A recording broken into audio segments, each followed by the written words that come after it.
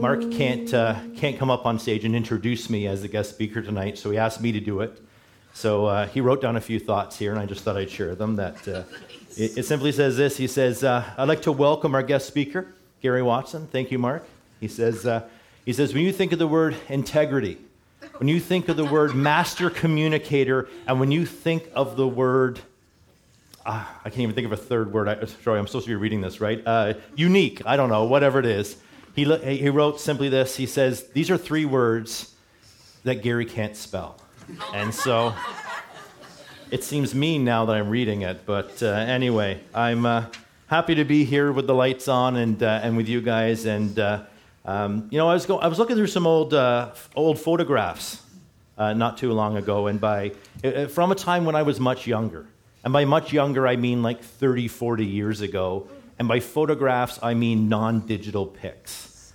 For anybody who's here who's younger, maybe 30 years of age or less, there used to be a time where if you wanted to be in a photo, somebody else had to take the photo. And if we're currently living in the generation of the selfie, I often say, I guess I come from the generation of the someone elsey, where someone else had to take those pictures. But I was looking at some of these pictures, and it was amazing to me how well I remembered some of them. For example, how about this one? I remember this. That's me. 1978. Anybody know where I am? Marineland. I remember that day because that's not the sort of thing my parents did.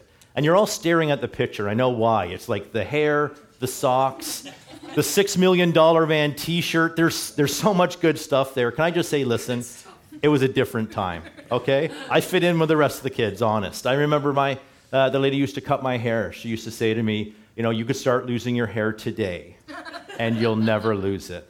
And I just want to say now, online, she's a liar.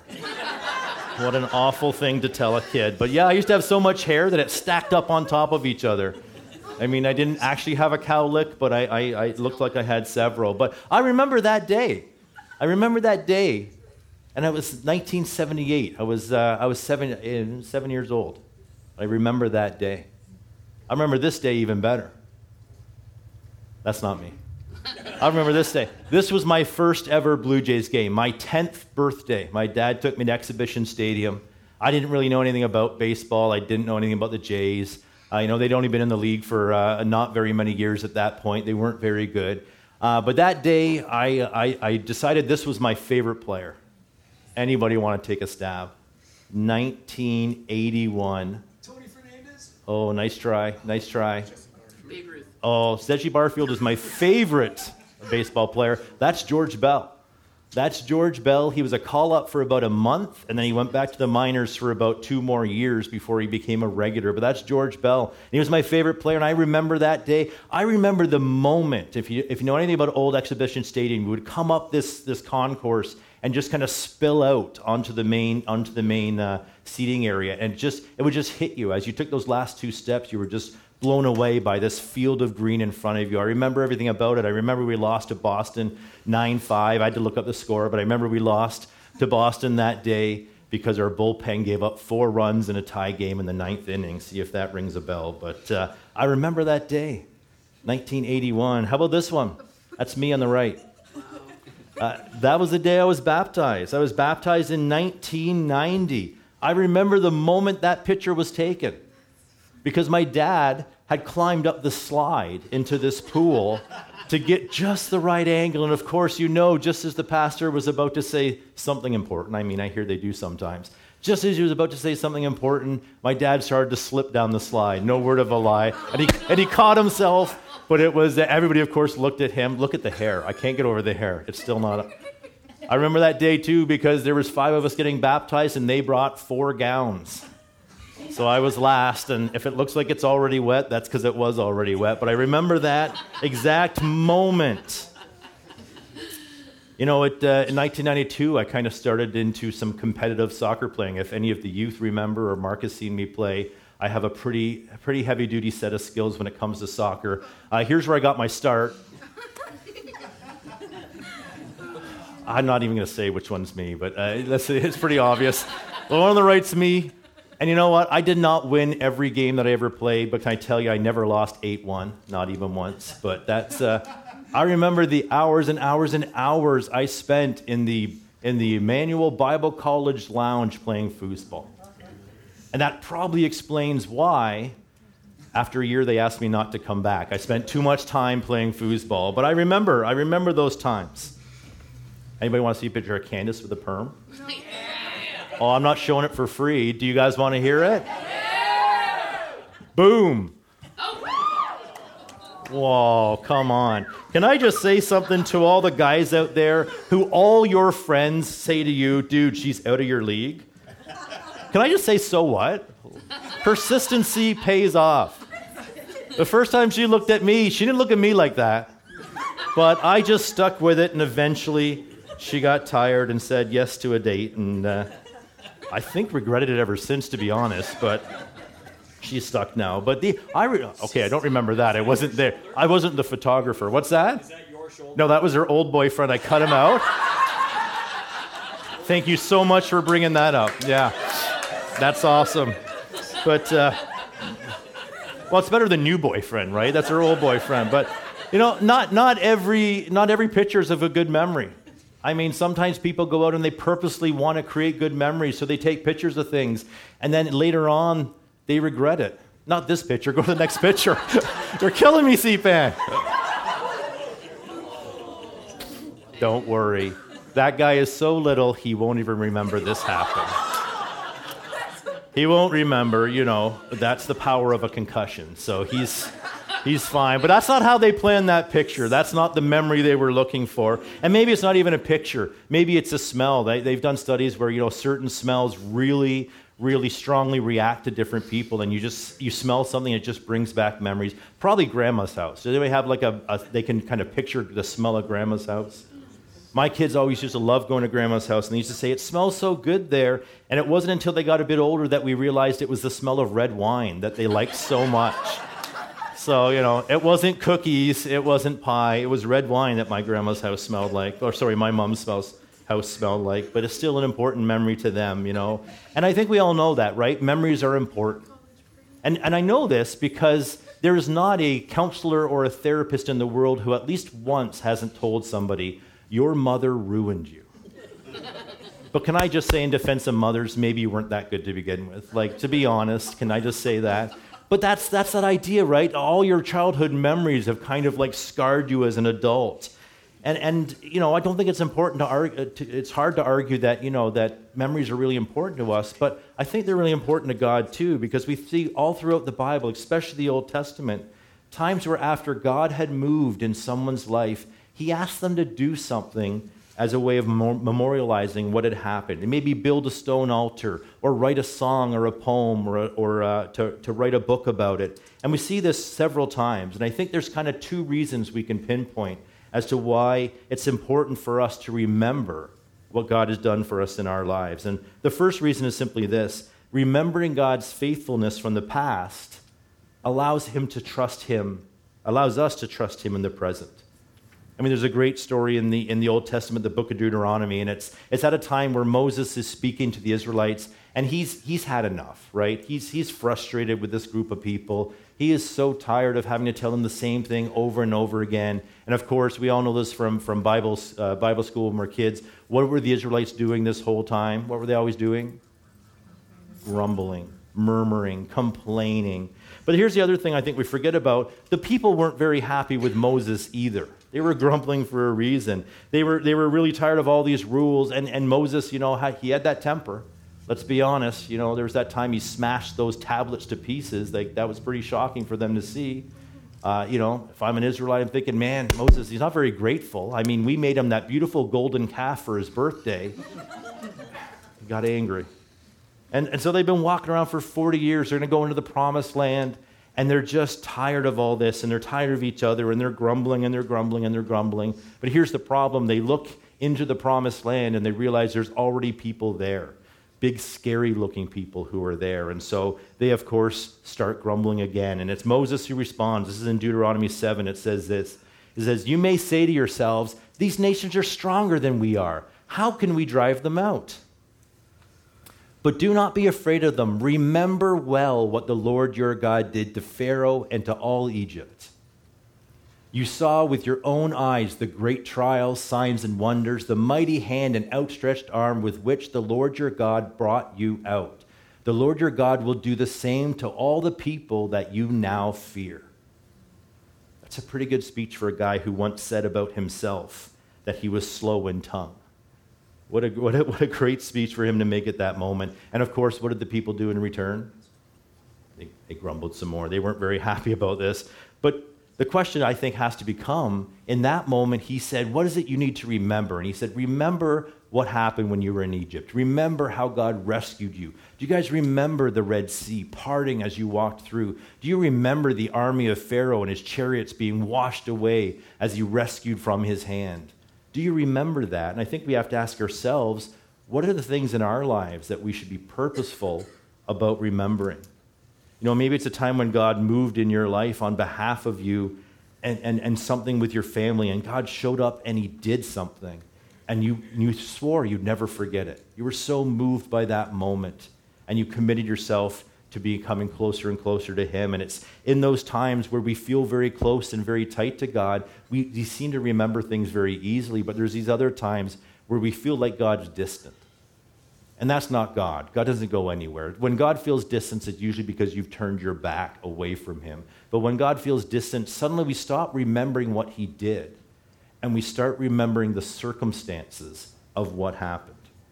It's during these distant times where we just find ourselves no longer looking to what he did, and we start grumbling about the circumstances we find ourselves in. Because remembering what happened in the past is that first step to trusting him in the current situation we find ourselves. And that's not different now than it was back then.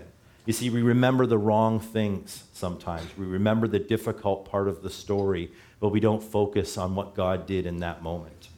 And I can stand up here and tell you that I can remember very clearly a time when God cared more about my marriage than I did. And it was a terrible time in my life. It was a time where I was very selfish and disconnected with God, and I had given up. And I was sick of it, and I think I've shared this with you guys. I moved out. I decided my marriage wasn't worth working on, wasn't worth saving, and I moved out. And when I look back at that time right now, I look back at it so thankfully, because that was a time in my life where God moved on my behalf. And it was at that moment where I realized I don't want to remember the circumstance. If I remember the circumstance of how foolish I was, if I remember their circumstance of how selfish and disinterested I was, I just fixate on that as a terrible time in my life. But now, looking back, I instead choose to look at what God did at that time in my life. But I'm going to come back to that story in a few minutes. But that's number one. Remembering God's faithfulness from the past allows us to trust him in the present. But the second one would be this: remembering God's faithfulness from the past can direct our actions in the future. And let's take a look at another Old Testament story. This one you all know, David and Goliath. You've heard it many, many times. And this is the time where the Israelites and the Philistines are lined up on opposing hills. And we assume that they basically had even-sized armies simply because no one's making a first move. When you're fighting hand-to-hand combat, the high ground is everything. Gravity is your greatest ally. And so if you decide to march first, you're giving up the high ground. It would have been a very dangerous thing to do. So day after day, week after week, the army would assemble in the morning, and they would stand there and stare at each other all day, and then they would pack up and sleep at night and get ready again the next day. And of course, eventually this would lead to some taunting and some yelling and some of this stuff. And eventually we know this man Goliath, this 9-foot-tall man Goliath, came out, and he started taunting the Israelites. And he started taunting them about how weak their God was. And of course, nobody would act. And then he comes up with this, what sounds like this crazy idea. He says, listen, you send out your best warrior, and the two of us will fight one-on-one. And if we win, the whole battle is over. We take you all as slaves. We win the land. It's over. And if you do, then the same would be true vice versa.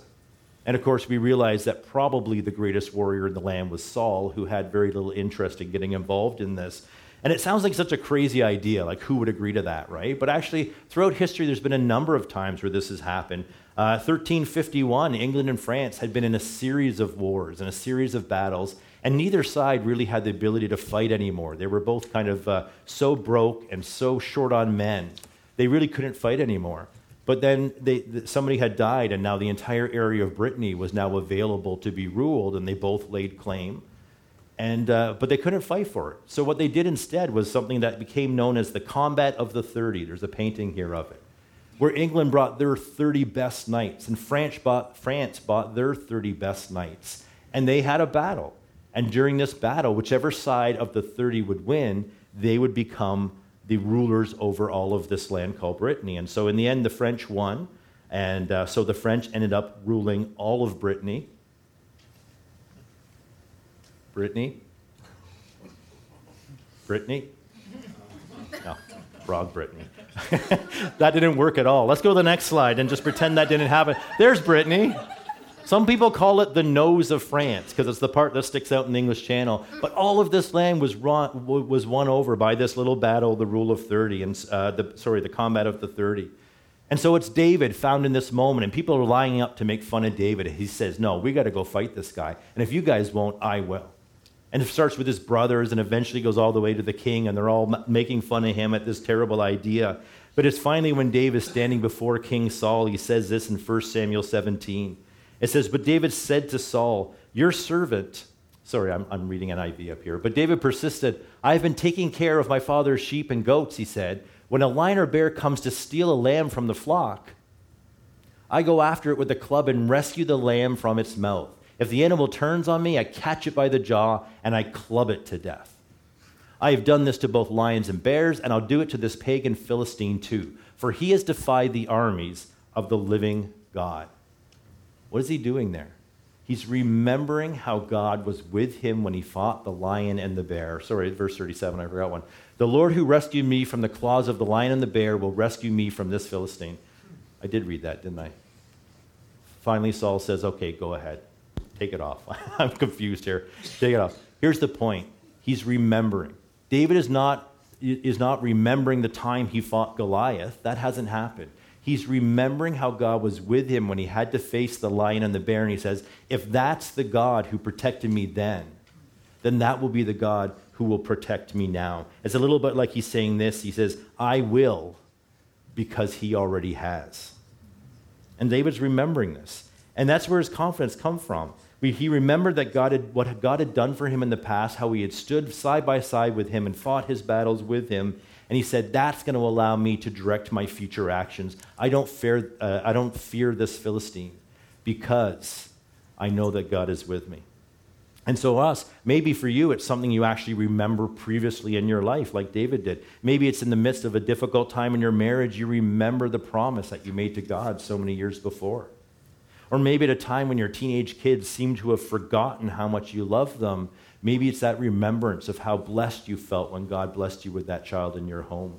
Maybe it's something that you can look back to in your life and realize it was there. Or maybe it's the faithfulness that you find in God's people throughout the scriptures. And it allows you to remember God's faithfulness from the past so that it will direct your future. Imagine if you're feeling alone and lost, you're feeling depressed, you're feeling like you have no purpose, and then you read in Jeremiah 29, verse 11, it says this, for I know the plans I have for you, says the Lord. They are plans for good and not for disaster, to give you a future and give you a hope. That wasn't written to you, but that was written for you, because that same God will look out for you in the same way. God has a plan for you. He has a purpose for your life, and he wants to fill you with hope. And we know that, even if it's not from personal experience, we know it from the scriptures where we read it. And so I think we can understand why it's so important that we be good at remembering what we're supposed to remember. But I think it's also fair to say, in general, we're not good at remembering things. We often forget the things that are most important to us. It reminds me of a story of an older couple. And the wife was often getting on the husband about always forgetting things. She'd always say, just write it down, just write it down. Him being a typical man is like, I don't need to write it down, I'm just going to remember. And so one day they're sitting on the front porch and he says to his wife, I'm going to go make an ice cream sundae. Can I make one for you? And she says, that's a great idea. Here's what I want. I want a scoop of vanilla, a scoop of strawberry. You know what? Write it down. He's like, I got it. It's an ice cream sundae. I can handle this. All right, scoop of vanilla, scoop of strawberry, scoop of chocolate, and I want some hot fudge and some caramel sauce and some whipped cream and then some of the sprinkles maybe and a cherry on top. You sure you don't want to write it down? He says, I got it. It's fine. So he goes in the house, and he's in there for about 10 or 15 minutes, and she can kind of hear the clanging together of some dishes and some stuff happening in the kitchen. And he comes out with a tray, and he's smiling, and he puts it right in front of her. And she looks down, and there's a plate sitting there with 2 fried eggs, 3 strips of bacon, 2 sausages, a big pile of hash browns, and some toast. And she looks up at him, and he's just smiling, that goofy smile that husbands somehow inherit when they get married, right? He's just smiling at her. And she says, I told you to write it down. And he says, what? It's perfect. She said, I asked for scrambled eggs.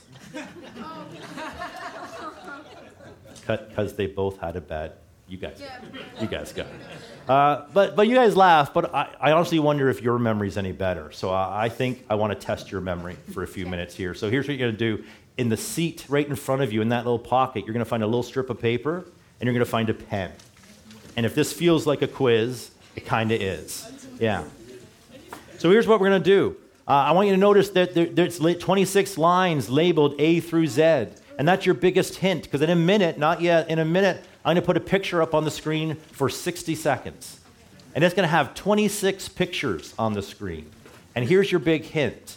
Every picture will start with a different letter of the alphabet. That's really going to help you when it comes to remembering this. Now, no taking pictures, no writing before we start, no pretending you're too cool to do it. I heard somebody over here. You're all going to do it because Pastor Mark's watching from the back. Yes? How long should I put it on? I'll tell you when to put it on and put it off, but you have 10 minutes. You're not getting 10 minutes. I got a little clock going on right here. Are you ready? So pens down. Don't take a picture of it. Don't be that guy, all right? All right, here we go. 60 seconds. Go. I think I'll make it 30 seconds. It's going to be a long time for me to stay in here awkwardly. That's 10. I'm going to give you 30 seconds. There's a lot of people's heads down. What are you doing? You're not writing it down, are you? Yeah, we're not supposed to? No, don't write it down. You're not writing lines. What is this? You're looking and you're remembering. Did I not explain it well? I'm going to blame you. All right, take it down. Take it down. Now, pull out your sheet of paper, and I'm going to give you I'm going to give you a whole minute this time. How many can you remember? And if you wrote a bunch down, shame on you. Flip your page and do it again. 26 things, A through Z. Let's see how many you can get. I said I'm going to give you a minute, and I probably won't even give you a minute, so just get going. Is that me? Yeah, it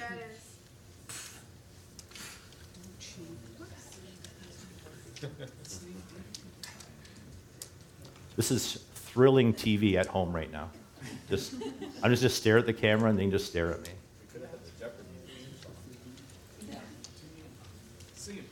Should have half by now. Should have half by now. LMNOP.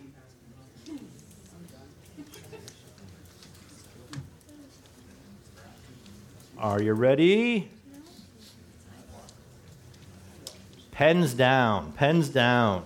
Examination time is over. All right. I'm going to do the cheesiest thing that teachers do around the world. I'm going to have you mark your own work. You know why teachers do that, right? Because I don't want to look at 100 lists of the same 26 words. I don't want to be bothered, so you are. I always like that. I never like to make your partner mark it, because I was always devastated by how poorly my partner knew I had done. So you're going to mark your own on the honor system. We're gonna put the picture back up, but I'm going to rapid fire through them in alphabetical order. Just want to get a score at the end of how many you guess. So put that same picture back up. Here we go. Apple, broom, car, donut, eagle, football, grapes, heart, ice cream cone, jam, kangaroo, lock, microwave, nickel, octopus, pen, quarter, rat, scissors, toilet paper, umbrella, violin, watermelon, xylophone, yarn, and zebra. All right. Count them up real quick. We're losing the home audience here. Count them up quick. All right. Once you got a score, stand up. Once you have tabulated your score, stand up. Who's going to be there? You go. There's always one guy who has to be the first to stand up, and then in unison, everybody else just rises. They're like, "Oh, it's okay to do it. It's safe." All right. If you had 5 or less correct, just sit down. Just I really should, as a teacher, I should have something complimentary to say about each group. 0 to 5, just sit down. Just sit down. How about under 10? If you got under 10, sit down. All right, this is going to get serious now. Put your hand up if you have 15 or more. Put your hands. Okay, no, so yeah, that's the... All right, so here we go. If you had 11 or more, sit down. 12 or less. What did I do it backwards? Yeah. If you have at least 11 correct or more, stay standing. 12, 13. You can't sit up and down again. That is not how it works. 14. Just tell me your score. I'm dying up here. 14. 13. Mark in the back had 3. He had 3. 13, 3. All right. That's pretty good. That's pretty good. But it's hard to remember things, especially if you don't have some sort of reason to do this. What would happen if I put that up there and didn't tell you anything about it and then took it off and said, name the 26? You probably would have got 3. Okay, put up your hand if you got 3 for real, though. Don't worry, the camera can't see you.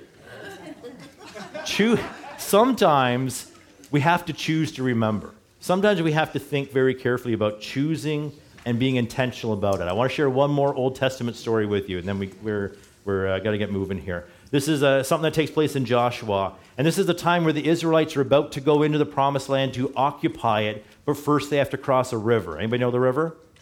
Jordan River, right? You got excited. We said your name. Jordan River. Okay? Now, I don't know what you picture when you think of the Jordan River, and I don't know exactly where they were crossing. But the Jordan River in some places is 25 miles wide, and in some places is 200 feet deep. So this is not like crossing the Grand at York, where you put on some hip waders. This is the major, major river. And so they get there, and God tells Joshua to do the following. Get everybody to line up, and go tell the priests in the front, who are carrying a huge metal box filled with rocks. Tell those guys to walk out into the middle of the river. To which I think I would have said, you first, Joshua, right? This doesn't seem like a very good plan to me. But they did. But here's the interesting thing. It wasn't until their feet got wet. It wasn't until they started moving that things started happening. But as they walked across, it was very similar to the Red Sea. Red Sea talks about a wind coming. This just talked about the water stacking up on itself as this entire group marched through. And when they got to the other side, all safely to the other side, we'll pick up the story there. Joshua 4, verse 1. It says, when all the people had crossed the Jordan, the Lord said to Joshua, now choose 12 men, one from each tribe. Tell them, take 12 stones from the very place where the priests are standing, that's the middle of the river, in the middle of the Jordan, carry them out and pile them up at a place where you camp tonight. So Joshua called together the 12 men he had chosen, one from each of the tribes of Israel. He told them, go into the middle of the Jordan in front of the ark of the Lord your God. Each of you must pick up one stone and carry it out on your shoulder. These are big stones, 12 stones in all, one for each of the 12 tribes of Israel. We will use these stones to build a memorial. In the future, your children will ask you, what did these stones mean? Then you can tell them, they remind us that the Jordan River stopped flowing when the Ark of the Covenant went across. These stones will stand as a memorial among the people of Israel forever. So I immediately thought to myself, I need to get you all a big bag of rocks. And if you know me, I love props, but I was just too lazy. So if we're not going to do that, if we're not going to build an altar every time something happens, what could we do? What could we do? Could we do something like write it down? Could we take a picture, even if it's a selfie? Could we take a picture of that moment in our lives when God has moved in a mighty way so that we can remember it? Could we shoot a little video of what happened? Could we sign our name on a baptismal tank to commemorate that moment? Could we talk to anybody who will listen about what happened in that moment? Because it is a choice to remember. And it is a choice to remember what God has done rather than the difficult circumstances you might be facing. And when we memorialize that moment, however we choose to do it, what we can do is remember that it was God who brought you through, not the circumstances. Can I show you one last picture? This was taken the day I came home. Emily is not here because if she was, she wouldn't let me show you a picture with side bangs. She was very concerned about this. So that's the picture of the day I came home about 4 months later. And here's the thing though, I don't carry that picture around in my wallet. It's not on my phone. I don't have it up poster size in my house. But what I did do to remember that day is I took a verse that a man who had been kind of counseling and mentoring me, a man named Don, who had spent a lot of time with that summer, he had shared a verse with me that had kind of become almost my motto for the summer, and it was this from Isaiah 59. It says, "Surely the arm of the Lord is not too short to save, nor his ear too dull to hear." And I wrote that in the inside cover of my Bible as a reminder of that day, how far I had gone away from God and how far he had brought me back. And I simply say this, if God was able to do that then, can't God do something right now? Amen. If I'm faced with a difficult circumstance, can I not remember what God did 10, 11 years ago in my life so that I can look to now and understand that if he did it then, he can do it again? Because remembering God's faithfulness from the past allows us to trust him in the present, and remembering God's faithfulness from the past directs our future actions. And I want to just end with kind of one last example of remembrance, and that's the fact that we're going to share communion tonight. And so if you're helping out with that, if you want to make your way to the back and start handing out the bread and the wine, or the bread and the juice, I guess. But it's an invitation for you to join us in this. If you're not sure what it's all about, it's completely acceptable not to do this. It's not a ritual, it's not a tradition, it's a remembrance. And so if you're comfortable, we don't have any rules here about being a member or how long you've been coming. It's your heart and your situation. So you can make that decision if you want to participate. But Jesus, he's always thinking outside the box. And he was very thoughtful about this idea that he wanted to create a moment of remembrance with his disciples. And so he was sharing a meal with them, and we call it the Last Supper. I'm sure they didn't call it the Last Supper, but we call it the Last Supper. And what Jesus did was he simply said this. He said, we're going to do something at this meal tonight, and we're going to do something that is a purposeful decision to remind you what I've done. And it may seem kind of a strange thing, to share this little tradition during a meal, but this is what it was about. And what I love most about the idea that we're going to share the Lord's Supper or communion tonight is simply this idea that this was something given to us by Jesus himself. And it is something that has been happening in the church since the beginning. We know that there was about 50 days between the Last Supper and really when the church started to meet as a group, when the gathering started to happen once Jesus had left.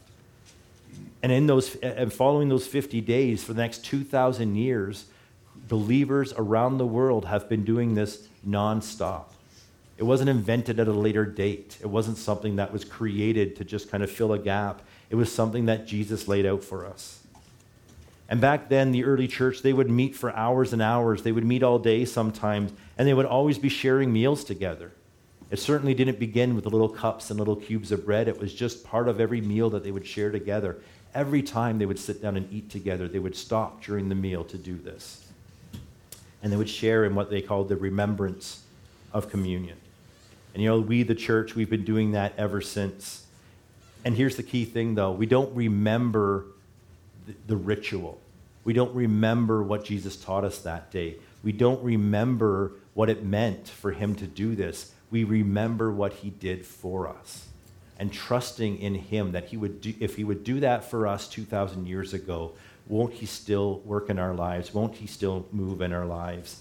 And so it's simply understanding that remembrance is about what Jesus did, not a ritual, not something that we learn to do as a church, because we have kind of ritualized it, haven't we? You all knew when the little tray came what to do and how to do it, but that's not ever what it was meant to be about.